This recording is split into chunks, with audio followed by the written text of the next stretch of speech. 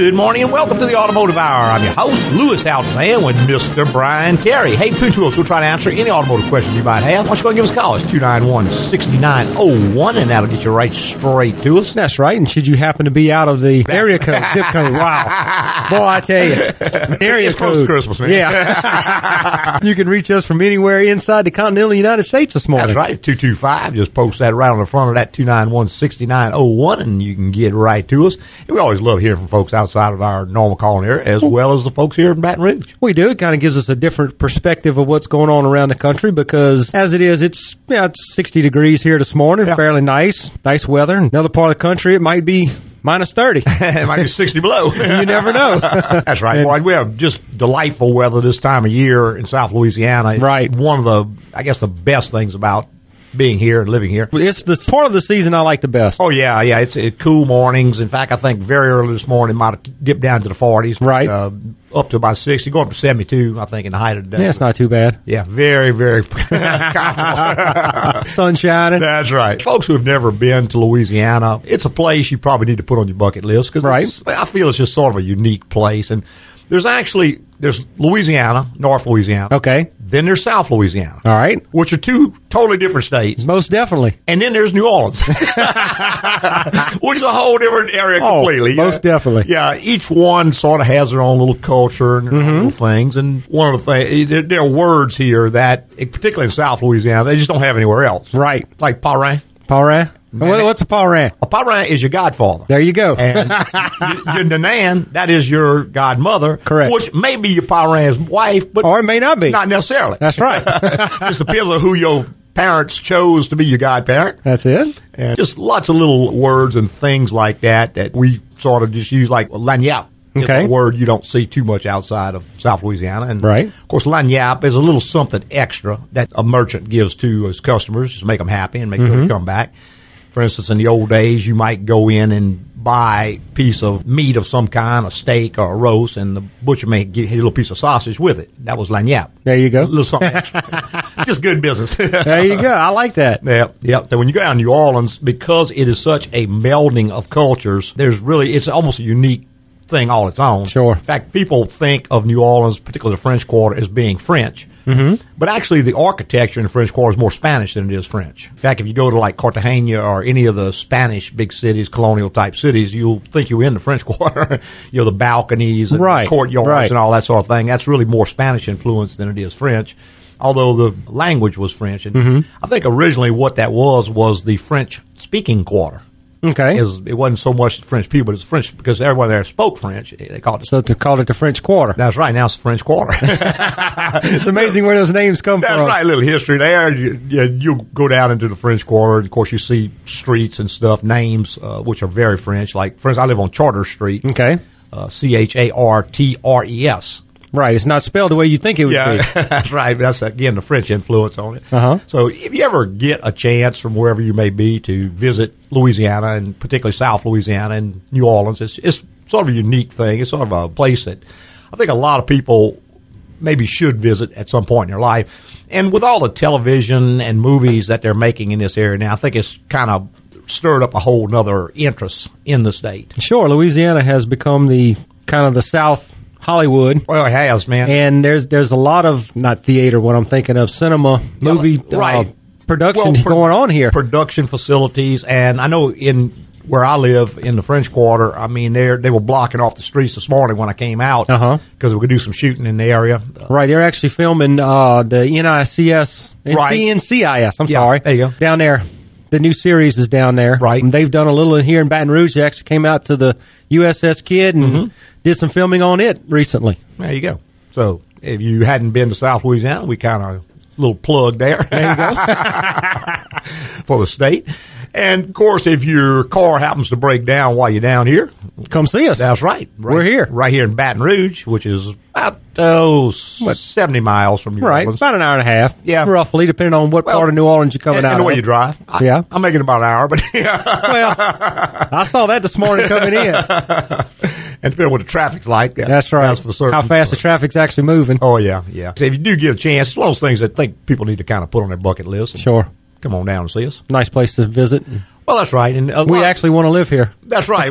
We choose to live here. And it's sort of a unique place. But we were talking about cars breaking down and one thing and another. And before the show came on, we were talking about like windshield wipers.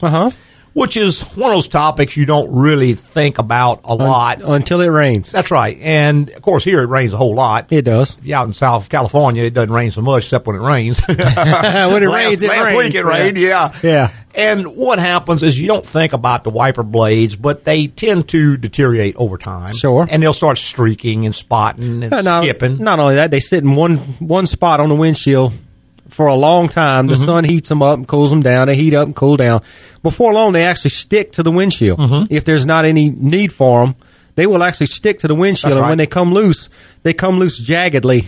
Right. And it tears the edge. Instead of having a nice, sharp, crisp edge to catch the water, it tears it, and it's got a bunch of little holes in it now. Right. So it doesn't clean the windshield as well anymore. That, and it can also break the wiper transmission. Sure, I've seen that. Where the arm, generally it's hooked to a little spline shaft that comes out with a nut. And if that wiper sticks enough and you turn the wipers on, the shaft may turn inside the arm and unscrew the nut. Well, when the nut gets loose, then the shaft moves back and forth and the blade does not. Correct. And I have seen folks think that was a major problem, whereas sometimes all I do is pop the little cap off the end, register the wipers back to the park position, and tighten the nut, and, of course, break the wiper blade free from the windshield. Go ahead and put a fresh blade on it, and you can restore the wipers to working. Every so often, we actually get a freeze down here that will freeze the wiper blades to the windshield, and we see a lot of that happen. The transmissions come apart. That's because the blades are actually froze to the windshield and they can't move. And, of course, they see that an awful lot up north. Sure. You get a lot of ice and snow and that sort of thing, and I know I've seen folks take a big pot of hot water and throw it on the windshield. And while that will unstick the wiper blade, it doesn't do much good for the windshield. If you got a little crack in that glass, it's probably going to shoot all the way across. It will run. Amazing rapidity. It will run. And that seems to be the time of year that a lot of windshields get put in. Yeah. Not necessarily for that reason, but you think about it. The car's been out in the weather. It's been sitting there at around here, say, 20 degrees. And it gets 20 degrees. That's right. When you get ready to leave in the morning, you take the water hose, if you haven't wrapped it and it hadn't frozen, or a bucket of water, and you throw it on the windshield. Well, you have immediately warmed that windshield up past freezing. Right. So if there, like you said, there was a crack or something that had started a rock chip, when that expansion and contraction takes place, it's going to run. It's going to definitely run. And at the best part, it doesn't run into your view. That's right. So if it runs into your view, then it's definitely a new windshield. New windshield we got. Right. I was up in Vermont one time on vacation, and we got up, and I guess it was down in the teens that morning, and I was in my Land Cruiser, which had a little peck in the windshield, not too bad, but I cut my defrosters on. Right. And as the warm air from the defrosters hit it, I could watch the crack. I'm like, look.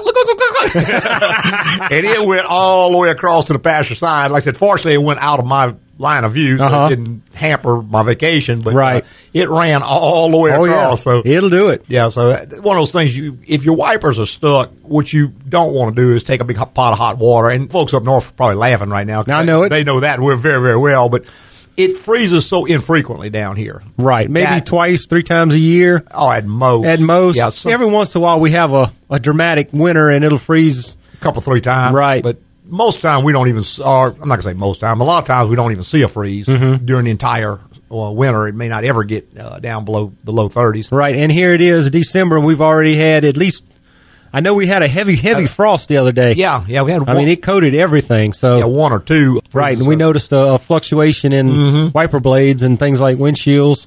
We've actually had a company come out and put a couple windshields in at the shop for customer cars. That's right. Hey, we're going to take a quick little break, and we'll be right back with more in the Automotive Hour.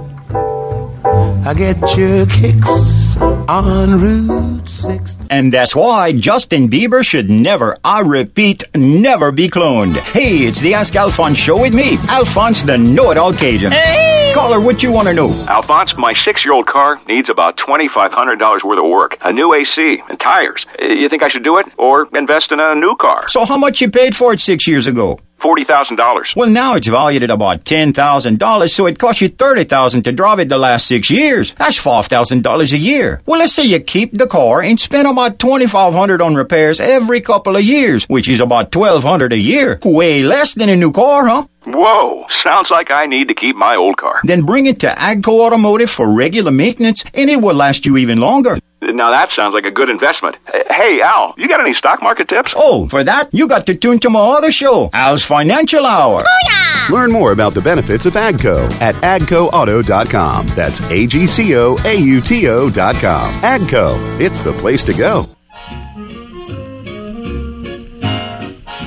Hey, welcome back. If you just joined us in the Automotive Hour, I'm your host, Louis Altazan, with Mr. Brian Terry. And if you give us a call, we'll try to help you out and point you in the right direction. That's right now is a perfect time to call. We got all our lines wide open, except for the one that's ringing, so that's a good sign. That's right. And this will be the last live show of the year. That's right. So if you want a live answer, now is the time. That's right, because next week we will be on Christmas vacation, so it'll be a recorded show. It's a good show. We put it together for you. I think you'll really enjoy it, but it will be a recorded show. You will not be able to call in. So if you got something kind of bouncing around in the back of your mind, now's the time. Now is the time to call.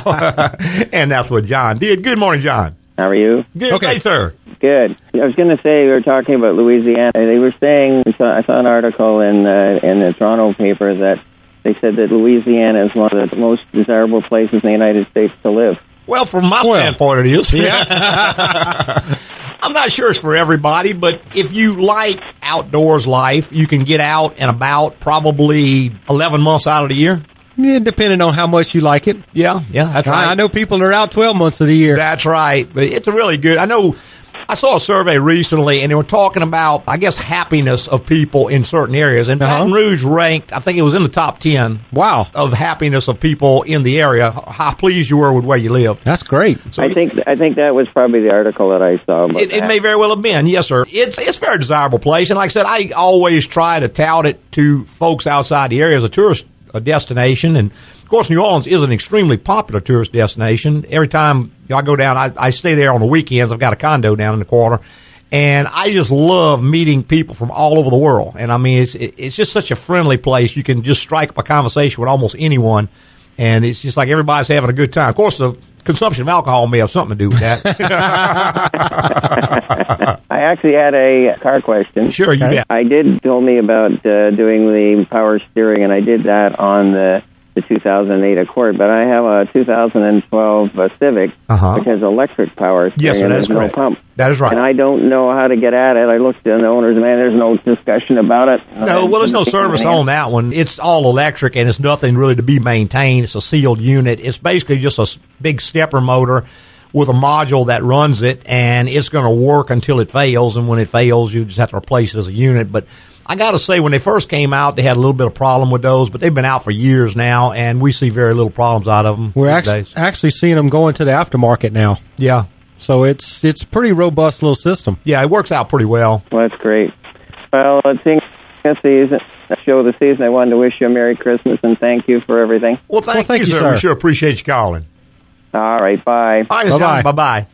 All right, 291-6901. Of course, that's John from Toronto, Canada. He's kind of a regular listener on the show. He is. Regular contributor. Speaking to him several times. There you go. And we've got John again. Good morning, John. Good morning. Yes, sir. Good morning. I got a question about my truck. Driving down the interstate last night, and I saw some smoke coming from underneath my truck behind me, big cloud. Get out. Look under it. I got transmission fluid everywhere under the bottom of the truck. What kind of truck is it, John? It's a Ford F-150. Okay. And I can't tell exactly where it's coming from. Well, I can almost bet you where it's coming from is the front pump seal. They had a good deal of trouble with those seals. They actually revised the front seal. And normally what happens is that you will drive a good distance and then maybe come to a stop, and then right after that it just starts dumping the fluid out. And ironically, if you fill it back up, it may do just fine for another week, month, whoever can say, period of time, because the seal will go back and actually reseal. But don't be fooled into thinking that it's fixed. That's almost always where that's coming from. That front converter seal. Right, and to get to that seal, you have to take the unit out of the truck to access it, because it's behind the converter. Right, transmission has to come out, and you take the torque converter out. If the neck on the converter is not damaged, which if you catch it early, it probably won't be, you can generally clean that up, put a new seal of the revised type in there, put it back in, and you should be good. But normally, if you refill it with fluid, you'll be able to drive it again. But just don't think that it's fixed, because it's going to do it again. All right. Well, I had to tow it home, so yeah. It's not going to be driving. Yeah, do not try to drive it low, because not only does fluid make it go, but it also lubricates it. So it'll burn it up. Yeah, you'll take moderately small repair and turn it into a major repair real fast, trying to drive it or run it. So if you want to try to get it somewhere, you could find out what fluid it takes. Probably going to be Mercon 5, depending on what year model you got. Go ahead and fill it up again, and it's probably going to dry fine and quit leaking. Although sometimes I've seen them just blow out and quit. You know, they just keep pouring out. You could probably pour some in there and just crank it up and see. But a lot of times I've seen them actually reseal long enough to get it somewhere. Okay. All righty? All right. Appreciate it. Yes, sir. All right. Thank you. Bye-bye. All right, 291-6901 is the number. If you want to be part of the Automotive Hour, we'd love to have you. Yep. And we got Victor online. Good morning, Victor. Hey, good morning. How you doing? Just fine, sir. Hey, how you doing? I had a question. I have a 2006 Mercury Montego, and it has those puddle lamps on the side view mirrors. Okay. And it's gone bad, and on the driver's side doesn't work at all, and they're expensive. And the one on the passenger side, it comes on intermittently, but I want to know, is that on the body control module? I mean, I don't understand where to start. Yeah. When I go to have it repaired, I want to at least be a little bit informed with it. You're going to just have to get a voltmeter and find out where the voltage drops out. It could be the mirror itself. It could be the body module does control actually what they call the general electronics module. You said it was on a Ford? Mm-hmm. Yeah, Mercury Montego, 2006? Yeah, what they call the general electronics module controls all the lighting on a Ford. And the GEM modules are pretty expensive, and we hadn't seen that problem with them. I have seen the headlights go out on them quite a bit, and we actually repair them for that problem. But you're just going to need to get a voltmeter and go in and test the circuits and see where the power drops out. And it could be, normally I think it's the mirror itself is what we see more than anything else. But the mirror, it works. You know, like if you're adjusting it, they both work. Right, both mirrors work. That's a and separate. The interior lights on, because it seems like when the interior lights come on, like when you open the door, the interior lights come on, and they're supposed to come on, but they're not coming on. Well, one is not, and the other one is intermittently. Yeah, and the mirror light's the same. Yeah, interior lights come on, but the mirrors, one doesn't. If you open a door that does not work, does it say door ajar? Does that function work? Yeah, that works. Yeah, and the little bell, that works. Oh, that's working. Yeah. Well, that means the door switch is okay. Possibly could be in that GEM module, but I would certainly want to do some pin tests. You just have to have a wiring diagram and start tracing the wire back. You know the door module or the door switch is working because your door jar works off the same circuit. Correct, and that little bell. Exactly. And if the inside and outside both go out at the same time, it's got to be related. You know, it could be as simple as like a wire. Normally, where the wires go into the door, there's like a handful of wires right there, and they make a curve. We've seen those wires break because when you open and close the door, they flex, and I have seen a few of those wires break inside the harness and cause that kind of an issue. And it may make contact sometimes. It's got like a plastic where it's between the door. That's right, like a little convoluted correct, thing. Yeah. And the wires go through that, and right on the inside of the door, they flex right there when you open and close the door. And I've repaired a lot of those just by cutting the break out and soldering the two ends of the wire back together.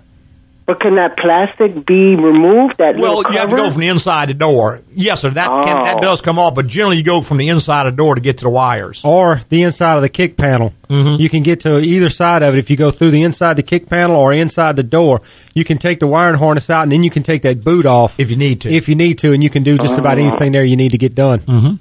So that could probably have a little break, and that's what's causing it. Very likely possible. Could, yes, sir. Especially if it's intermittent. Yeah, and that sounds more likely than the GEM module, because generally when a GEM module goes out, it's going to knock out the entire circuit on all the lights, not just one, and one still kind of work. The interior lights work and everything else. It's just one. I would almost and those things are ridiculous. Yeah, they are. Can you access that light, that little puddle light, from the underside of the mirror? Yeah. Okay, take it out and see if you've got voltage there. That's the first place to start, because if you've got voltage there, then it's just going to be a bulb. But if you don't have voltage there, you can start tracing it back. Right, just trace back the wire. Pull the kick panel off, find out what color wire it is, and check it inside the car. If you have voltage inside the car, then it's somewhere between there and the mirror. Right. If you don't have voltage inside the car, then you go back from there. Right. It's just a step process to find voltage. Can I use an inexpensive ohm meter? You need a digital volt ohm meter. Yeah, not an analog. Not an analog. You can't really find analog anymore, so just a little digital. It doesn't have to be an expensive one. No, just a little cheap digital. Radio Shack. Is there a certain voltage I should be looking for? Well, it's going to be 12 volts thereabouts. It might be 12.5. It might be whatever the system voltage is, but you're just looking for voltage flowing. Well, if you take that bulb out if it's zero, bulb, it's not flowing, and if it's 12 there around, 12 to 13 volts, then you're okay. On the bulb itself, it should give you a voltage that's etched into the glass, you should be able to read it and see how many volts that bulb. Those are all going to be 12 and that's volts. going to be I removed one of them, and it actually has the bulb is actually like a pigtail. Yeah, it's a little sealed bulb. Not really an LED. It's just a little pigtail type bulb that solders in. Yeah, because I looked aftermarket. They don't have them. You have to go right to the dealership. Yeah, you can buy those on the internet. You just got to get like the number off of it and Google that number. If you go to like a parts store, they're not going to have it. Right. I've bought them before on the internet. Yeah, they're pricey too. Well, even on the internet. Yeah. But yeah, I think that's the place I'll start. Maybe I'll start with the pigtail connection. Yes, sir. Unplug it. I and would. see if there's anything going to that, and if not, then there's, like you said, there's something between the door and That's that correct. pigtail. And there's going to be careful, Victor. Don't take a probe off that voltmeter and stick into those little terminals, because if you spread them a little bit, you'll ruin them. In fact, what we like to do is back probe the circuit. That's where you go from the back side of the connector and just push it down where the wire's at, and you'll see a little piece of metal in there. Use a little fine wire probe, and back probing is much less intrusive than anything else. Don't poke holes in the wires, and don't front probe the circuit. Right. Oh, yeah, I've seen that. Yeah, you got to be careful. Yeah, did you say they were like a micro probe or something? Yeah, they make a little small wire type probe. Has like a wire tip on it. Yeah, very thin. Yes, sir. Exactly. That's what you want. All right then. All right. All right then. Well, I have. Where you calling from, Victor? Oh, Riverview. I've called you before. You helped me out. I love to listen to you guys. Oh, well, good. Good. I appreciate you calling, man. All right, and then you have a wonderful Christmas. Thank you for your help. Thanks, Victor. Bye-bye. Thank you. Bye-bye. All right, 291-6901 is the number if you want to be part of the Automotive Hour, and we're going back to... John, I'm sorry I cut you off. If you would call back, I'd put you right straight back up to the top of the line and move this phone where I can actually see those buttons. There you go. Yeah, I'm sure deleted him. They got the hold button and the drop button right next to each other, and I just accidentally... mistakenly pushed the wrong one. Yeah, I do that all the time. Yep. It seemed like after just a few years, I would you would get that think down. you'd figure out the buttons, but... Yeah, well... I know. Phone lines. We got Travis on the line. Good morning, Travis. Good morning. Yes, sir. I have a question. I've got a 01 Yukon XL, and I was thinking about buying one of those chip programmers to kind of get a few more miles per gallon. Is there a brand better than you recommend? I wouldn't do it, Travis. I tell you, you're not going to get more mileage. All you're going to do is sacrifice something. See, all engineering, those things, I know what they say. I know they try to make it sound great. All engineering is a matter of different factors, and you're trying to balance them. In other words, you have reliability, you have economy, and you have performance. Now, you can get two, but you can't get three. Right. You can get more of two by moving further away from the third. But what you're doing, if you move towards more mileage, you're going to sacrifice reliability because you start leaning the engine out, you start advancing the timing, which takes a toll on the engine. So the overall cost to you is going to be much higher. You know, I got you. Okay. end up wiping the engine out or burning a valve because you're trying to get another 2 miles a gallon. The engineers have done a wonderful job of balancing those things out for most people most of the time. It's going to be just a good compromise. Another problem is every time you take it in and get it worked on and they plug into it and it's not a standard, a lot of shops are not going to work on it, and the ones that do are going to be confused because they've modified it. So I just don't think they're good. We've taken a bunch of them out because people were having trouble with them. Okay, well, I appreciate it. All right, Thank Travis. you. Thanks, man. Bye-bye. All right, 291-6901 is the number, and we're going back to the phone line with Johnny. Good morning, Johnny. How are you guys doing? Doing great, sir. I don't lose signal. I'm in a truck heading through Louisiana. Okay, sir. I've got a 99 Ford Explorer, two-wheel drive. Yes, sir. I just changed the freeze plug at the front driver's side of the motor. Okay. Now the freeze plug on the side, passenger side, yes, sir, towards the front. Mm-hmm. Looks like it's leaking. Well, how do I get to that without pulling the motor? Well, a lot of times you can't. You do have to pull the motor. And I got to tell you, Johnny, when two of them are bad, you can bet every one of them in there is bad. You're just killing the weakest link by changing them. That one just happens to pop through first. I mean, if it's a car that you like and you want to keep it, you're going to be better served to go ahead and just pull the engine out and replace all the plugs. And not only that, but when you got all the plugs out with the engine out, you can take a hose or something, get in there and wash all the rust and stuff out that block. And not just that, there's this couple behind the bell housing. Right. So that you can't get to without taking the engine out. Right. So if, like Lewis was saying, if you're going to do one, you might as well do them all. Yeah, you're going to be fighting them from now on. And not only that, but it's got a lot of sludge and acid and corrosion built up in that engine block that's making these rust out, which is going to take the new ones right back out. But not only that, it's bad for the engine. It's going to end up damaging your heater core or your radiator or something else. So it's better sometimes to go ahead and bite the bullet, do the bigger repair, and be done with it. Now, if you're saying, hey, Lewis, I only want to get another 3 months out of this thing, well, you might be able to struggle it in there and get it in. As a temporary measure, what some people do is actually take some of these rubber freeze plugs. There's like a, you can stick in there and you can tighten it up and it expands out. They'll work for a little while, but it's not a permanent fix.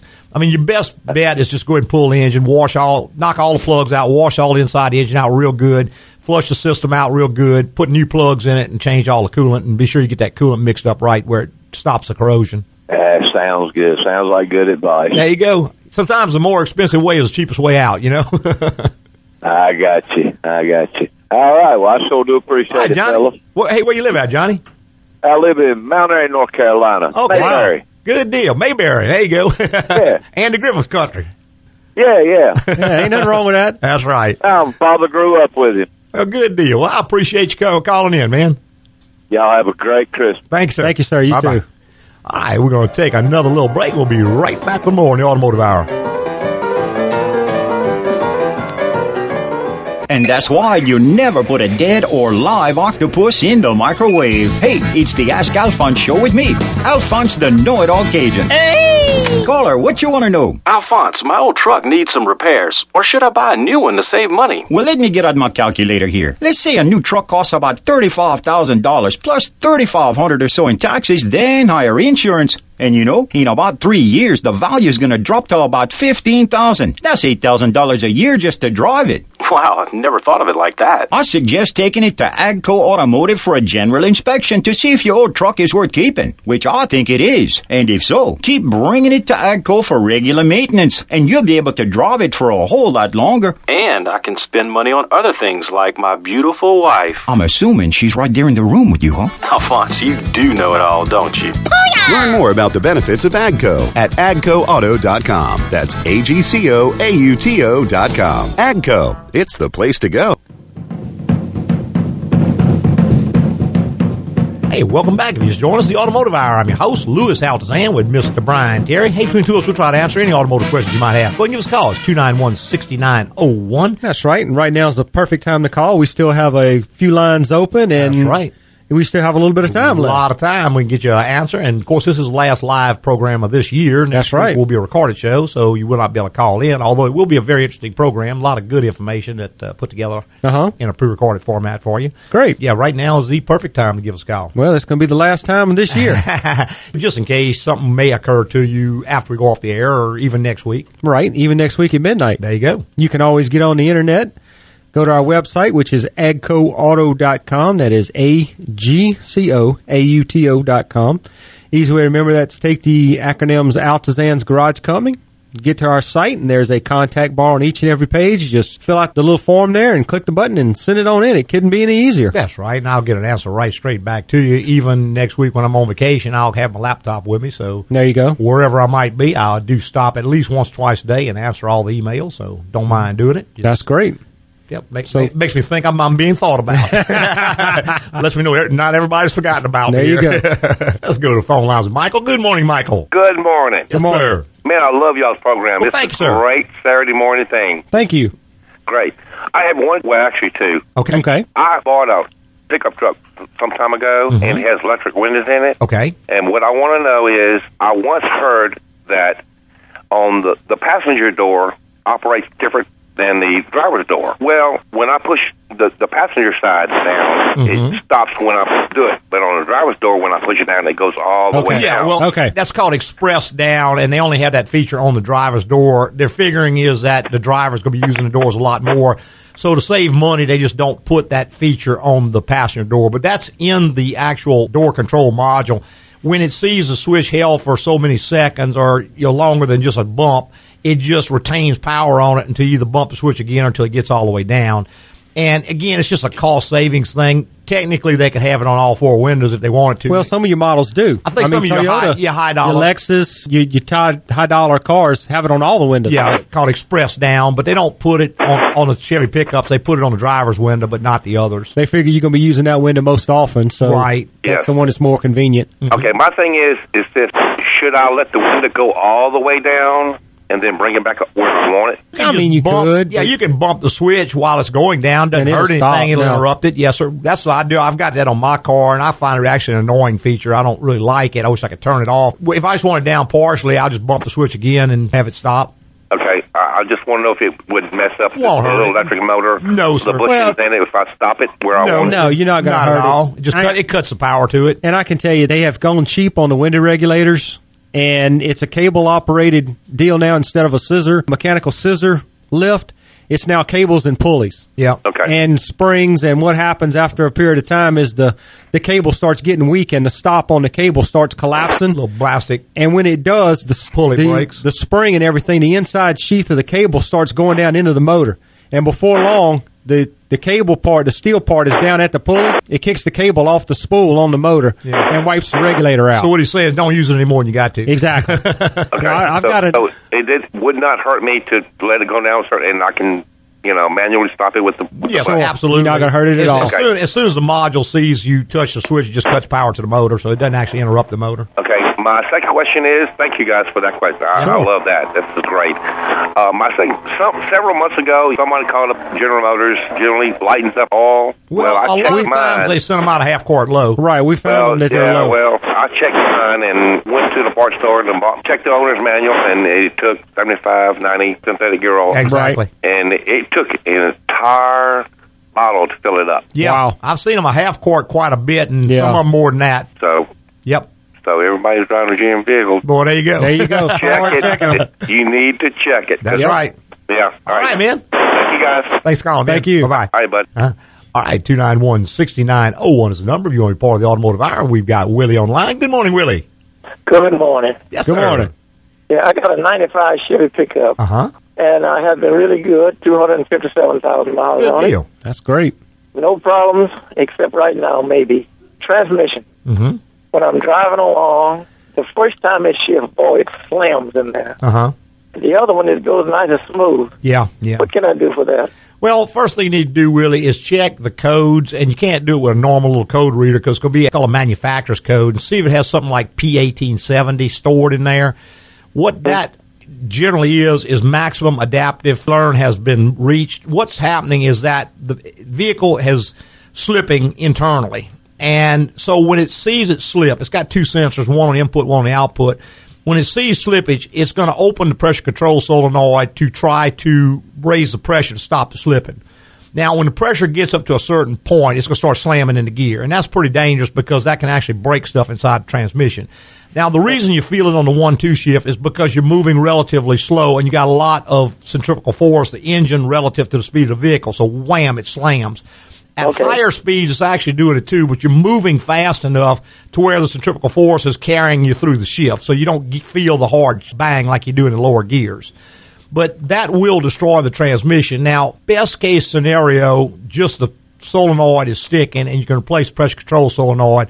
But most of the time, you're going to be into a transmission rebuild because either the torque converter is slipping or one of the clutches are slipping and it's boosting the pressure. And you can tell that by reading the codes on it, and that will tell you if you got that code stored or not. And with a unit that many miles on it, if it is an internal, you're best to go ahead and have it built because if you have it built, you can actually upgrade the internal parts of it while you're rebuilding the transmission for a little extra cost. And in my opinion, it's well worth it. Yeah, that's right. Okay. All righty. All right. Thank you very much. Yes, sir. Yes, sir. Thank you. Okay. Bye-bye. All right, we got to take one last little break, but we will be right back with more in the Automotive Hour.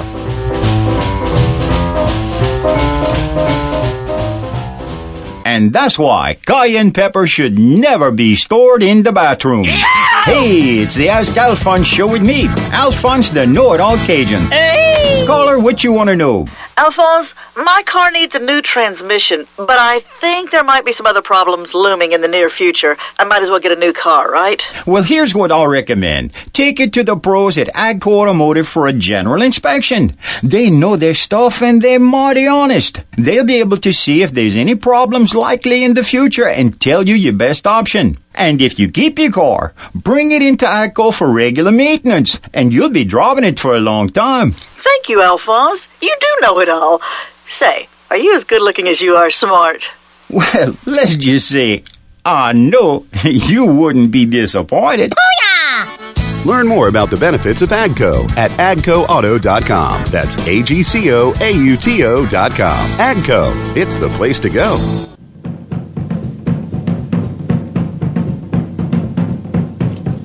Hey, welcome back to the final segment of the Automotive Hour. I'm Louis Altazan, president of AGCO Automotive. Got our lead tech, Mr. Brian Terry, right here by my side. Hey, between two of us, we'll try to answer any automotive questions you might have. Why don't you go and give us a call? It's 291-6901. And we've got Bob's been patiently holding. Good morning, Bob. Good morning. I'm calling from Lake Elmo, Minnesota. All right, sir. I bet it's a little chilly up there, huh?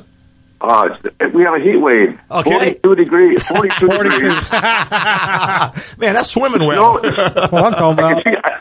I can see the grass in my backyard again. Wow. I've got a question. I'm looking at getting a smaller SUV similar to a Nissan Murano. Yes, sir. Mm-hmm.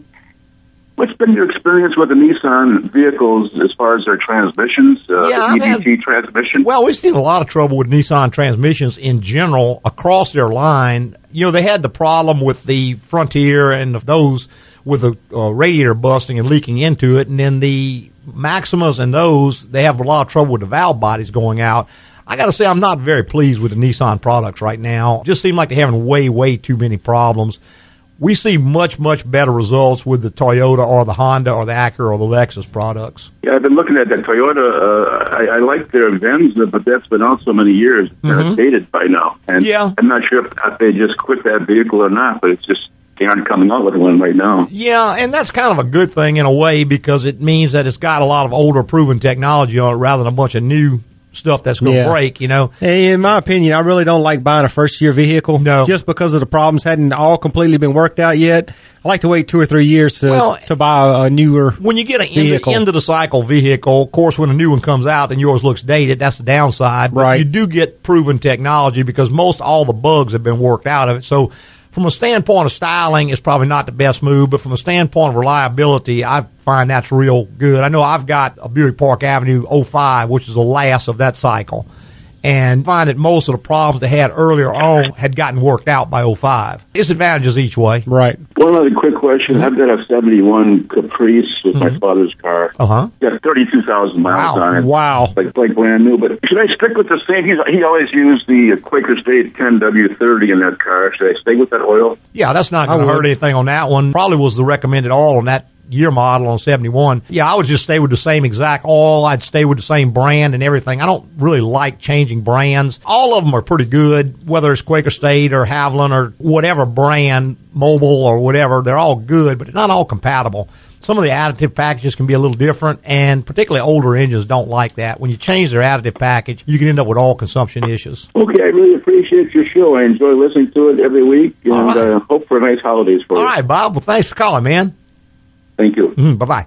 All right, 291-6901, and Bob all the way from Minnesota. There you go. That lets you know you balmy get 42 degrees, huh? I say that's swimming weather there, man. That's what I'm talking about. Yeah, they say any water that is warm, and they define warm as liquid. Sure. The tough guys, man. I don't know. I know it.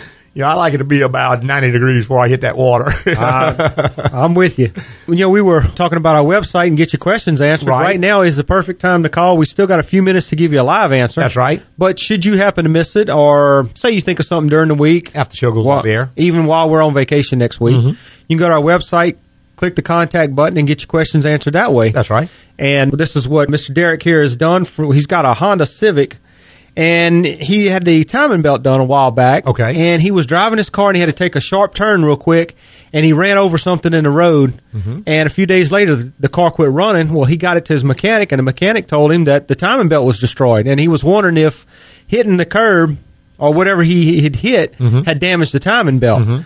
And what we've found out that depending on what he hit and where he hit, suspension components, the oil pan hangs down real low. That's right. So does the crankshaft and the bottom of the timing cover. If that part was damaged, then it's very possible that it burned up the belt and kicked it off. Yes. And destroyed the engine. Well, and if it hits that timing cover, it's just plastic. Sure. It's designed to keep debris out and rainwater and such as that, but it's really not a shield against any kind of an impact.